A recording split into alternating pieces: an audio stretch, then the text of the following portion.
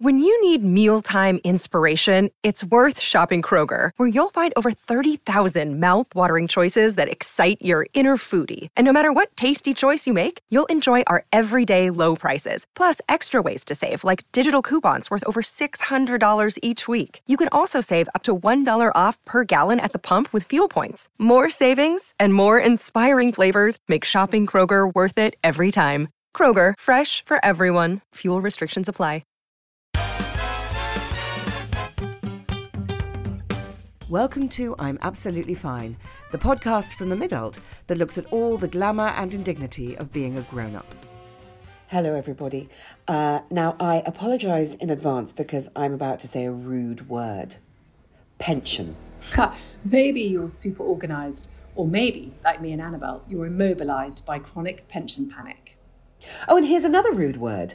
Paperwork. I mean, can you bear to rifle through the drawer of dread and dig out all those old documents that you never even read at the time? Which leads us to denial. If I don't think about it, then I don't have to deal with it. But the panic is still there, growing with each passing year. Which is why we are delighted that this podcast is brought to you by PensionBee, a leading online pension provider that enables savers to be pension confident by helping them transfer their old pensions into one new online plan. Now for a nice word, simplicity. With PensionBee, it's all streamlined, so you don't have to trawl through 500 complicated options. Download the app or head to pensionbee.com for more information. That's pensionbee.com. Pension planning without the pain. Capital may be at risk. Hello everybody, I'm Annabelle and I'm absolutely fine, but a few days ago I finally gave in and I bought my first pair of Birkenstocks. Now, Yay! Well, you say that. I could never wear DMs because they always made me look violent. And Birkenstocks are no different. I mean, there's a slightly different flavour, but me and my Birkenstocks, you've never seen anyone that looks more like a troll that lives under a bridge. It's not good, like proper swamp creature. And I kept them because I just want something to shove my feet into when I'm running out the door in the morning. That, you know, my Uggs are completely trashed and Uggs are a bit more expensive than Birkenstocks and it's nearly summer. But I'm 2 inches shorter than you and my feet are a size bigger. So they're probably large and hobbit-like. So I look like an L. And I feel like I should just sort of grow my big toe hairs to complete the look.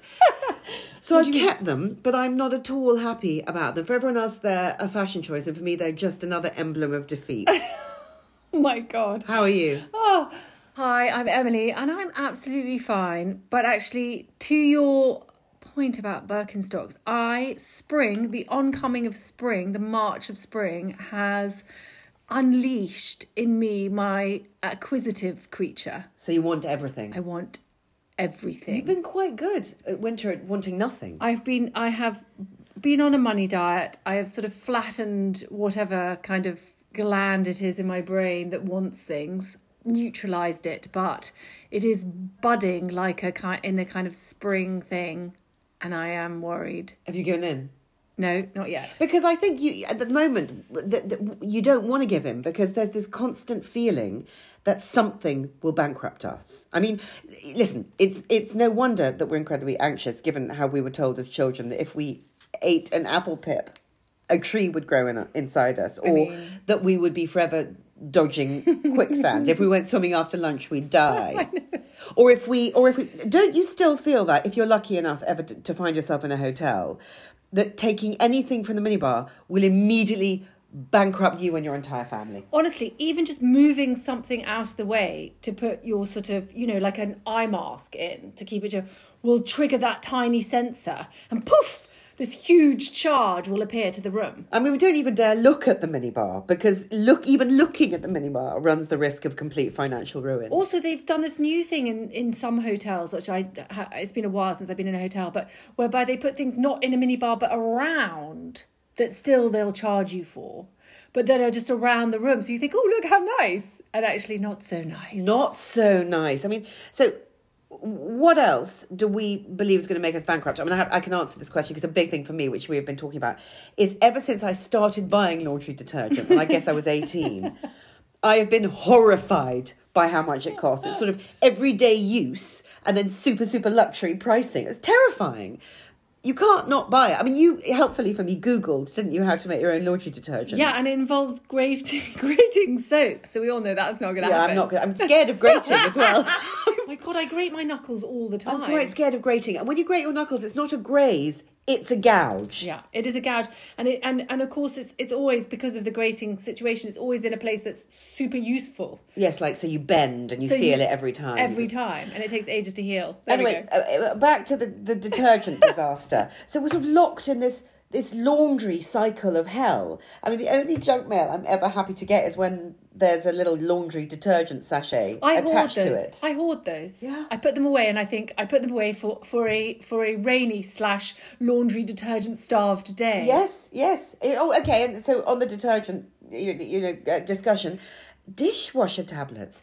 Why are they so expensive? Also, why bother to make them so expensive when they're always half price? It's like, do you think it's an actual strategy where they go, we are going to make them £34 for 18 tablets, but we're only ever going to charge people £9 and tell them that that's not half price, but you know what I mean? It works because I have a bulging cupboard full of them downstairs because I buy them at half price in case they're never at half price again, but they're always at half price. And does anyone ever buy them at full price? Do you think those people are like so cavalier with their finances? I can't imagine being rich enough to buy full price dishwasher tablets. That's the kind of rich I aspire to. That's the goal, right? Yeah, exactly. Also, car hire. Oh, God. Instant bankruptcy. Do you know, it's a really triggering word. Shall I say it again? Car hire. Wish you'd stop. Okay, I'll stop now. Do you remember those broken sumps? You know, there's that What's bit, a sump? That bit under the car, I don't even know the technical, that gets bashed around on bumpy island roads if you ever found yourself so lucky to be bumping around on an island road. Or, and I speak from personal experience, the time where you scratch the car on a bush in Tuscany and the car hire company literally drained our bank account. Yeah, so the tyranny of car hire every time we might be lucky enough to go on holiday and the potential bankruptcy always gives us pause for thought. So what I do is I take out every conceivable insurance I can online, but when I actually get to the airport, the probably European airport to pick up the car, they tell me that I'm not covered enough.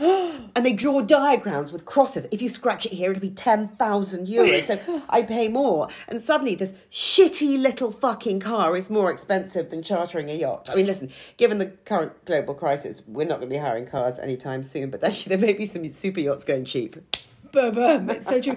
Don't you always find as well, I'm always magnetised by the people in the car hire companies who've hired like a really flash car.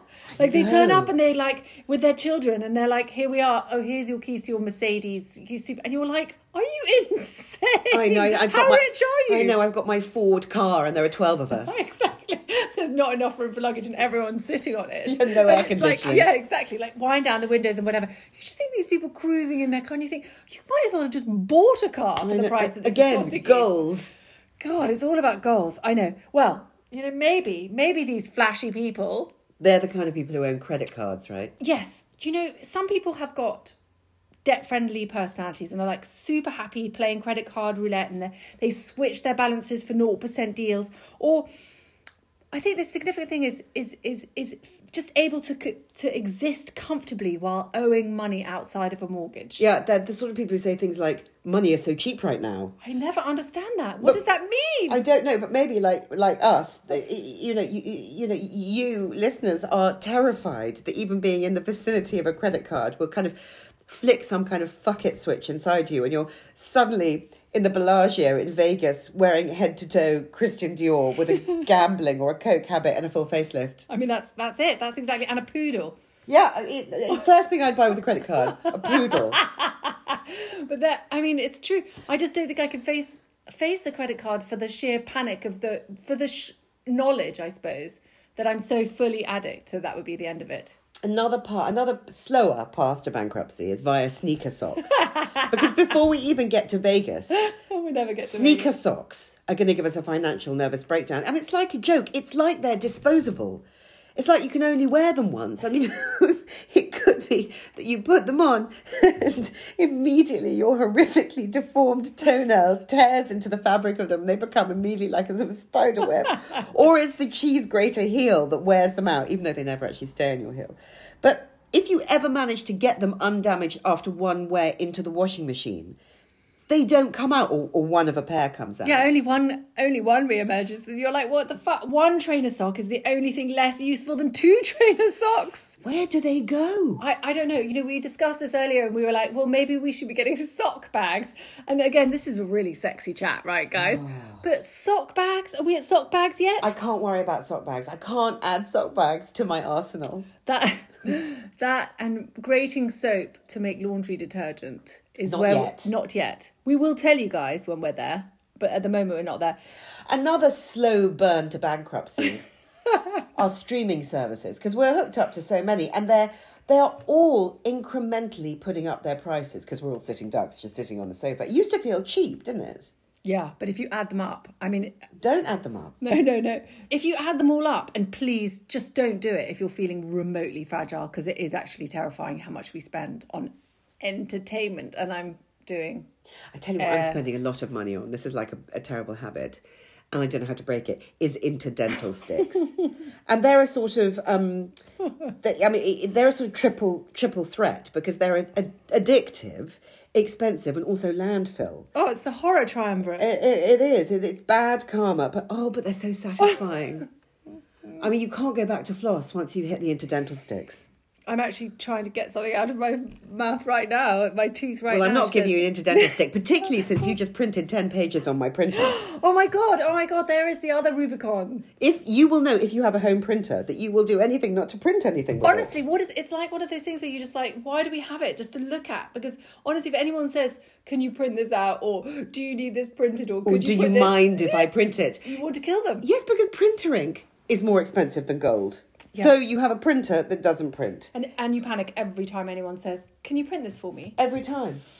The other thing that, again, I mean, that we think that we're making savings, but we're actually not. It's the false economies. I completely agree.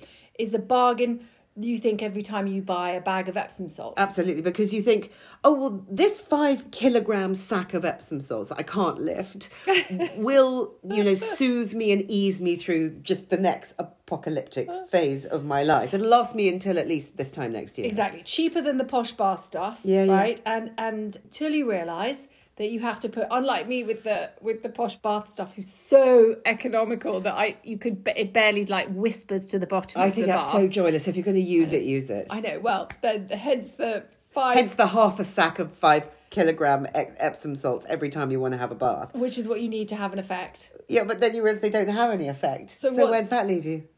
In debt. That's where that leaves you. In Epsom salts debt. The leaks. Oh, the leaks. This will kill us financially. I mean, listen, we're incredibly grateful, never more so than now, to have a roof over our heads. But my God, the money that we spend on patching up leaks and fixing weird shit and covering up damp patches with jaunty pictures. And everything is fixed incredibly badly because we can't afford a proper builder and we weren't able to do any of the big stuff. So that when we say saving for a rainy day, when it starts raining, I run down to the kitchen to put a saucepan under the most recently not patched leaky bit. That is exactly it. It's like, I thought saving for a rainy day was like, hey, so that we can go to Disneyland or somewhere fabulous, like the Bahamas, whatever. It's not, actually. It's when it rains. Yeah, you're saving for the next patch. And then the rain finds a sort of new neural pathway through your house and comes out somewhere else. My God. At least someone in the house is finding new neural pathways. Yeah, it's true. Neuroplasticity. Roof plasticity. Because it's just so hard. I know. I mean, this is the thing about money. It just feels like another hard thing. In fact, money can feel like one of the hardest things. It certainly does to me. It's depressing because in one way, money is only money. But, it's as though my spiritual well-being is dependent on knowing that financially everything will be manageable. I don't mean like posh clothes and like smart holidays. It's just the hope that to a certain extent our hard work will be somehow rewarded with some kind of stability. And then you realise the stability takes work. So you've got to make the grown-up decision to choose which hard thing you're going to deal with. There's a meme going around about this. I showed it to you earlier. So it says things like, communication is hard, not communicating is hard, choose your hard. Being unfit is hard, exercising is hard, choose your hard. Marriage is hard, divorce is hard, choose your hard. Being in debt or financially insecure is hard. Being financially engaged and disciplined is hard. Yeah. Choose your hard. And life will always be challenging. If we're challenging, read fucking hard. It'll never be easy, so choose your hard. And the thing about connecting with your finances is, it's not a phase or a fad or a trend, is it, Em? It's fundamentally facing the future. Yeah, it's like putting the panic to one side for long enough just to start. Because when it comes to money, something is so obviously better than nothing. Yeah, so Emily and I think it's been recording this financial mini-series, really, even though we're well into our 40s, are starting. Because the problem isn't going anywhere. It's getting closer. It's growing. And where possible, as grown-ups, we can't allow problems to grow. We have to get solution-orientated. We've been trying to do that emotionally for years, seeking clarification and resolution. And money feels so boring. It's just so annoying when things are both incredibly dull and hugely stressful. It feels sort of wrong, isn't it? Yeah, I think as well, it feels really unfun because you know that the answer is spend less money on fun things. It's true. And the other answer is just start. Yes. Just start. Starting small or late is better than giving up or not starting at all, because apparently money doesn't have to be emotional. This doesn't have to be nameless dread. We can put a name to it and then we can find ways to approach it. So I'm choosing my hard with this. I'm going to do something rather than just worrying, or at least doing a bit and worrying a bit less. God, anything to worry just a bit less. And the worst thing about it actually is when you start worrying about the things that, when you start thinking about this stuff and then you think, my God, all the things I should have done differently. Money regret. But if you think about it, we've been working for 20, 25 years. We've earned... Which is a depressing thought in the first place. Yes, not maybe much per year, but add it all up, it's a lot of money. Where, I ask you, where has it all gone? No, for God's sake, as well, we used to have a disposable income. We used to. So you look back and you think, all this money I've earned, yeah, what have I got to show for it? I mean, sure, there might be some big ticket things like a mortgage and an oat milk chai latte habit. But come on, people, what have we spent our money on? Okay, let's do a broad brushstrokes breakdown. Okay, I think we probably spent, and don't at us about the maths, 10% on mini breaks with depressing boyfriends that we thought might be the one. Up and down the country, staying in quirky B&Bs, trips to not quite Paris, continental cities like Valencia or Lille. And we paid for this pain. I mean, in some ways, we're still paying. Yeah, it was like at the beginning, you did these mini breaks because you thought they might be the one. And then, a year or two and you were doing the mini breaks to try and make them the one. I know, exactly. Walking along a boulevard or whatever going, is this the perfect backdrop for like the realisation that we really, really love each other, except we really, really don't? Yes. Let's just argue and maybe have sex or maybe not. Yes, I mean, at least another 10% on therapy. I mean, 5% of that 10% getting over those boyfriends. And saying it's worth it, isn't it? And because before therapy, we're just held together by bread, tequila, bits of self-help that we read in magazines, control underwear, and the occasional yoga class or Xanax if we could get our hands on it. I know, do you remember when we thought yoga was sort of like you were basically Buddhist if you did any kind of yoga? I never thought that, because the moment I walked into a class I became furious. My first experience of yoga, I went on a detox, and it was a 7-day fast, no food for 7 days, and they made us do yoga every night, and every night we'd lie there and they'd say relax Uranus. I'd think relax Uranus, and I'd go off to my room and watch telly on my laptop. I was watching Californication, and they said don't watch telly, it will disrupt your spiritual detox. How did it go? Yeah. Well, I watched the telly. So it's such a rebel. Another 15% of all the money we've ever earned on the desperate and yet futile hunt for the perfect capsule wardrobe. Honestly, this is like looking for a fucking unicorn. Like, what point are we going to turn around and go, it doesn't matter if this is the perfect white T-shirt? Yes. But until then, we have continuously gone, is this the perfect white T-shirt? Yes. Is this the perfect white T-shirt? Is £90 too much for a white T-shirt? Yes. Will this leather skirt work with everything forever? And I hate it, and it doesn't suit me, but will it? Will it give me that edge? Will it give you that edge, that white shirt? You know, the one that gapes around the boobs? Is that the one? Yes, God, that coat's depressing. I have to have it. I really would like to be someone who looked good in a white shirt, but I don't. You do look good in a white shirt. I don't look good in a white shirt. What do you look like in a white shirt? I look very serious. I think I have quite a serious like face anyway, and so if I don't sort of dress a little jauntily, I will just look depressing. So you have to wear bright colours and beam at all times. Exactly. Well, at least you don't look like a fridge in a white shirt, because I do. Another 5% of all the money we've ever earned has gone on shoes that don't quite fit. We thought that maybe it didn't matter that we couldn't feel our toes. Yeah, or that eventually the blisters would heal and our feet would win. I know. Do you remember that? You just have to break them in. For fuck's sake. I mean, also, I think like all of these things, there's such a conspiracy about shoe sizes, where you can actually just be a 39 or a 39.5 or a 40 or 45, ad infinitum. You can never.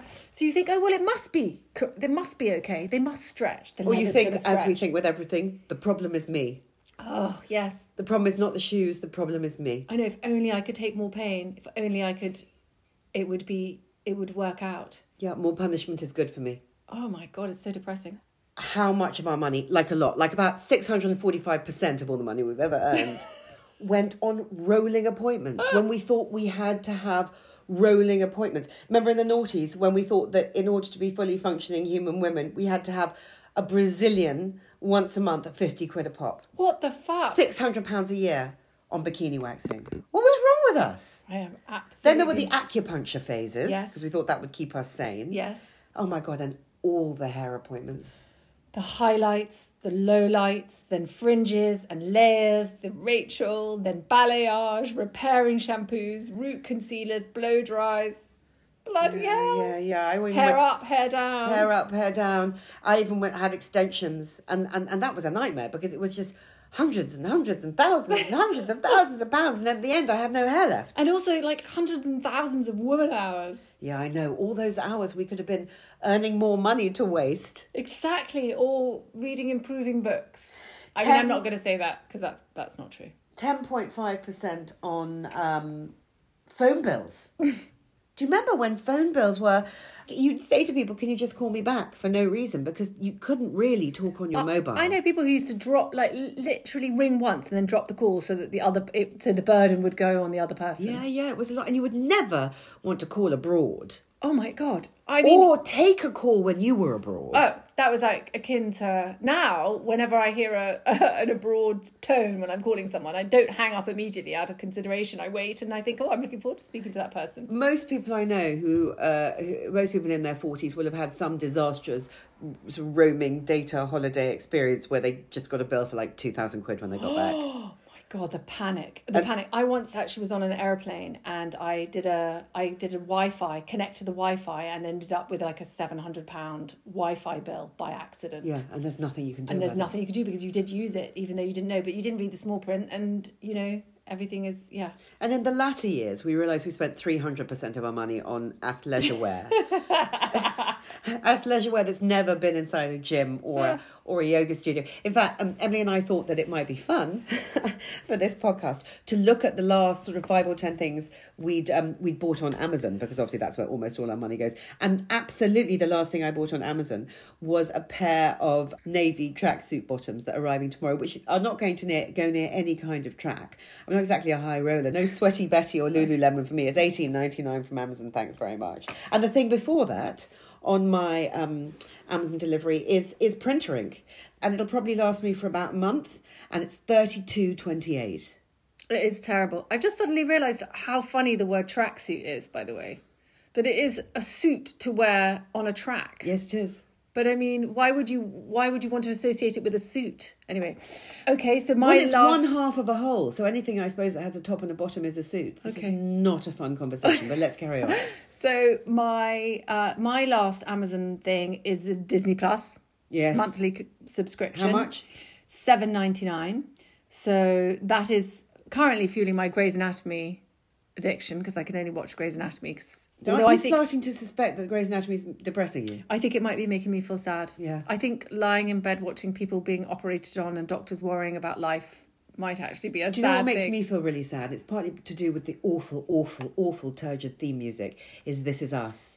on Everybody Amazon says Prime. it's so depressing. It is. You know, I don't even know if it's good or not. All I know is I keep watching it, and I always feel worse at the end of an episode than at the beginning. Okay, so we're now in sad watching as opposed to hate watching Yes. or cry watching. We're Yes. in actually maybe depressed watching. This is cheerful. Next, Speaking of which, my before my tracksuit was my printer ink, it was St John's Wort. okay, I raise you St John's Wort. Okay, 5-HTP gummies. She lives in hope, people. She lives in hope that something is. Maybe I should just stop watching Grey's Anatomy and stop taking the medication. And then all will be well. And then a triumph of hope over experience. I bought a bra on Amazon, which was cheap, doesn't fit, is uncomfortable, and I don't really understand Amazon's return policy. So that's money taken out into the street and burning it. I will tell you once we finish this podcast. I will tell you about Amazon's return policy. Okay, I've already taken the label off, but okay. Okay, fine. I might hate to wear it, and every time it causes me pain or I bulge out the top, it'll be more emblematic of my failure. The next thing I got from Amazon were sellotape on-hand refills, which I think... You crazy bitch. I know. This is why living- we're broke. You're buying things like sellotape and laundry detergent. But the thing about why this on-hand tape dispenser refill is interesting, because we don't actually have an on-hand tape dispenser. So you've got the refill without the dispenser. You can't afford the dispenser. Also, we just clearly thought at whatever time in the morning I ordered it, or late at night or whatever, whenever I did my Amazon order in a rush, I just clearly thought that I could wing it like everything else. So again, emblematic of my inconsistency, lack of gimlet eye on my purchases. Okay, Bonjela adult ulcer gel. You got ulcers because you're so stressed about money. Yeah, sugar-free though, guys, sugar-free. So there we go. And really sexily, neoprene booties. I can't. For my wild swimming. I can't with the wild swimming. You have to stick with the wild swimming. Also, isn't half the point of the wild swimming is that it's meant to be free? And the amount of neoprene that you are spending money on at the moment, I have to, at this point, I have to go off and talk about something other than wild swimming. So I'm going to say, don't panic, guys. Just get started. Just get started. See you next week. Bye. Stay tuned for a little chat about how pensions work. Hi, everybody. We are extremely excited to have Pension Bees Claire Riley on the podcast. Who is here to do two things. First of all, discover how, appallingly stupid and ignorant we are around pensions. And secondly, to help us and you understand them a little bit more. Yeah, so let's start. By going back to basics, Claire, I apologise for this question. How does a pension work?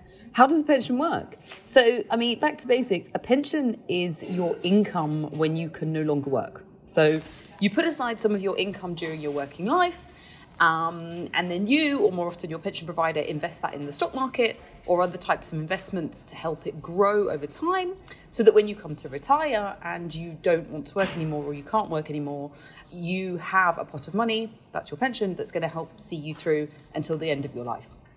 Yes, and it's that simple. And there's a difference, isn't there, between a state pension and a private pension? Do you automatically get a state pension no matter what? So you don't automatically get the state pension no matter what, right? I definitely didn't know. Everybody's buttocks clench immediately. Okay, right. Right, so in order to get the full state pension, which is £179.60 a week currently, you need to have 35 years of national insurance contributions. Okay?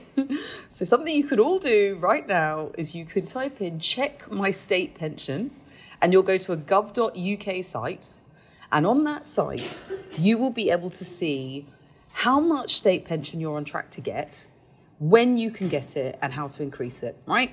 So if you log in, it's going to tell you how many years of national insurance contributions you already have. Now, you might get a nice surprise. I logged in and found out that there were 4 years when I was at college university where I'd got national insurance contributions for jobs I'd had at that time. So that was a nice surprise. So I thought, I've already got 18 years. That's great. Obviously, I need another 17. But if I'm working till 2050, then, I've got enough time. But log in and check, because it's going to be too late once you reach retirement to realise that you needed 35 years of these national insurance contributions. So we can all go and do that now. And also, if you've been out the workforce, you've been travelling abroad, you've been, having babies or whatever, you can make contributions now to make up for them for a certain number of years as well. So there are things you can do to fix it, but it will be too late when you reach retirement to realise that you need those contributions. Okay, my goodness, that is a good start, isn't it? What about private pensions? So this is the additional investment that you can make, right? So this is the additional, because obviously, you know, I don't know about you, but £780.64 a month, or 94 a month, sorry, is not going to be enough, right? When we think about rising energy costs, cost of living, food, you know, if you want to do things like wash your hair, right, it's not going to be enough. So what you need is you need to work out how you're going to make up the difference between this £179 a week and what you need to live. So say you want a luxurious £500 a week, you need to have a pot of money that's going to cover the £321. And that's where your private pension comes in. And your private pension is going to help you get the amount of money you need in retirement and have the lifestyle you want. Right now, you know, most people are going to have some plans for their retirement. They may involve travel, grandchildren, I don't know, hobbies, you know, and you're going to have to work out how much you would roughly like to have in your retirement. And so what you do is, the first thing you need to do is you need to work out what your current private pension balance is. So you can do that by, you know, if you're a PensionBee customer, you can just log into PensionBee, but it may be that you have pots scattered around all over the place. So it might involve logging in. It might, what did you call it? The drawer of dread? Yes. It might involve going in the drawer of dread and pulling out the bits of paperwork and logging into all of these different portals and working out what is my total balance. Because living in denial is not helping, because, you know, you could just think, oh, well, maybe there's loads of money in that drawer of dread.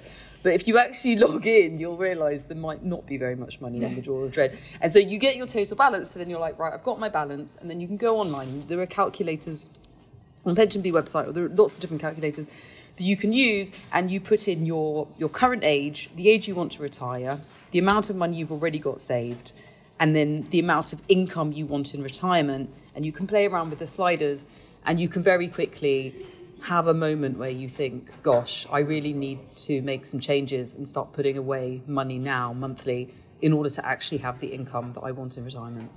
I have to tell you that as you were talking about hobbies, I was thinking, I wonder what are cheap hobbies I can do in my old age, which just shows the level of denial that I'm in. I'm not thinking, I wonder how I could create a solution for myself now. I'm thinking, I can go on many cruises and continue to do expensive Pilates. Exactly. And you're have thinking oat milk chai lattes that cost a fortune. Instead, I'm thinking, I wonder what is the cheapest hobby that I'm thinking the free bus pass, maybe. If you live in London, you can ride around on the buses. I mean, that's one. Yeah. After 9:30, though. Why do you think we're in such denial about this stuff? I think because it just seems really abstract and far away. And I think a lot of people just convince themselves it's all going to be fine in the end, and that the government are going to, I don't know, miraculously triple or quadruple the state pension when we get there. But the reality of that is it's not happening. When you say balance, do you mean the money that we put in or the money that we're due to get out? So most people will have to find contribution pots. I'm going to try and not get too technical here, but that's a pot of money. And so you're on your own really with that pot of money. It's not an income. It's literally a pot of money. So if it's £6,000, that's not £6,000 a month or £6,000 a year. That's £6,000 full stop to last you 30 years. There are a different type of pension, those defined benefit pensions. Now, you'll know if you've got one of those. Mostly now they're people that work in for the police or for the NHS, or they're teachers. These are government defined benefit schemes that they're rare now in the private sector, but they do give you an income for life. Mm-hmm. And that is, you know, those are very valuable and very precious, because they will give you something that, you know, a defined contribution pension won't. Most people have this pot of money, and it's up to you to make that last.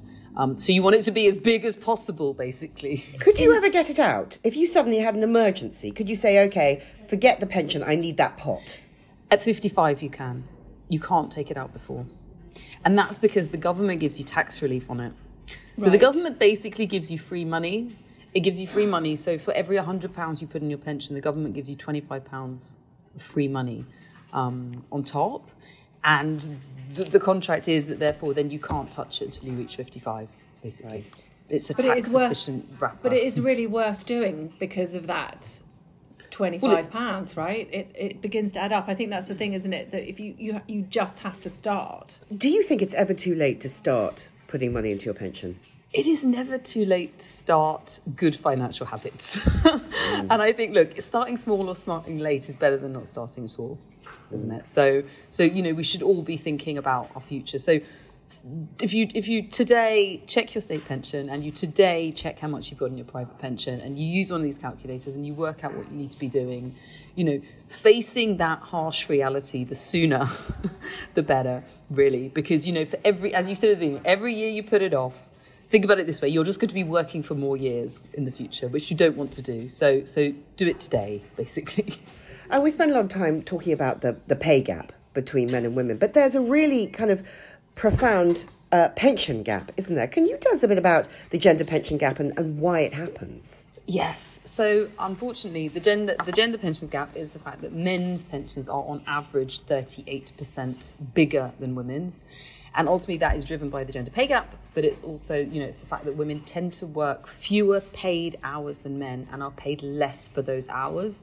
So as women earn less, they tend to have less to save.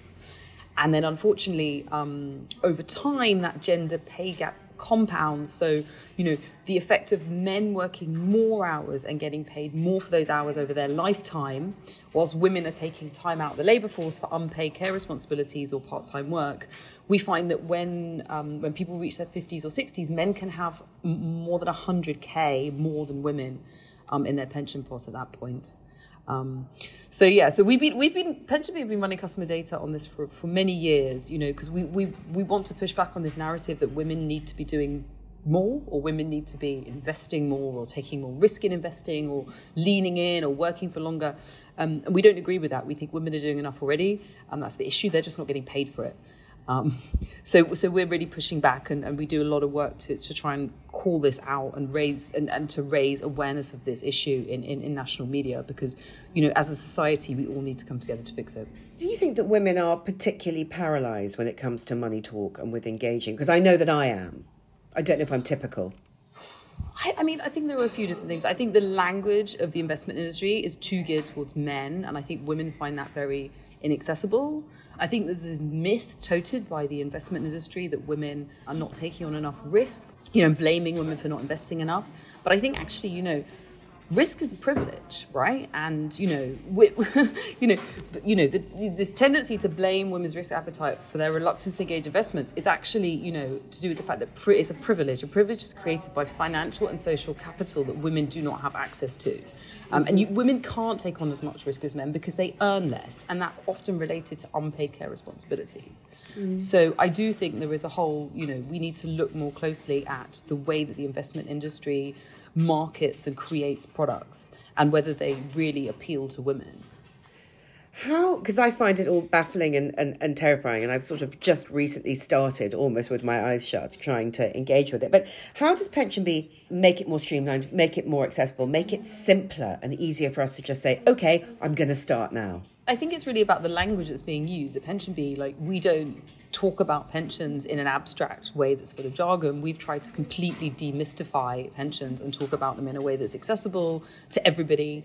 We use plain language. We have a huge range of informative personal finance content on our website for everybody to be able to access information in an easy way. We have a whole range of online videos on YouTube called Pensions 101, bite-sized 2 to 3 minute videos explaining all the different concepts in pensions and other financial concepts as well, so that people can actually just slowly kind of build up their understanding and their confidence around investing and saving in a way that's right for them. Because Emily, with her 4 pensions worth a total of £42 a year, you're heading straight for PensionBee, aren't you? I am. I'm so excited. I love the idea that it's going to be all there, sort of visible for me, and also tell me slightly what to do. And I don't mean as in where to invest my money or whatever, but just that I will be able to extrapolate from that information about where I need to put just my to money. Give yourself options. Isn't it nice exactly. to have options? And recording this financial mini-series has really made Emily and I sit up and start to take notice. Well, something that came out in our research is really that women don't feel there are enough safe spaces to discuss financial products.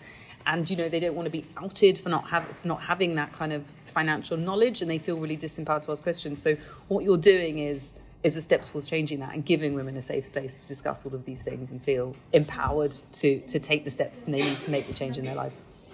Well, off we go to check our state pensions, because I didn't even know you could. So that's going to be a fun morning. Hopefully. And Claire, thank you so much. And it's pensionbee.com. Yeah, absolutely. Check it out. Okay, lovely to meet you. Bye. You've been listening to Annabel Rivkin and Emily McMeekan of The Midult. Our book, I'm Absolutely Fine, is out now. If you like what you hear, please rate, review and subscribe. This podcast was bravely brought to you by PensionBee. Pension planning without the pain.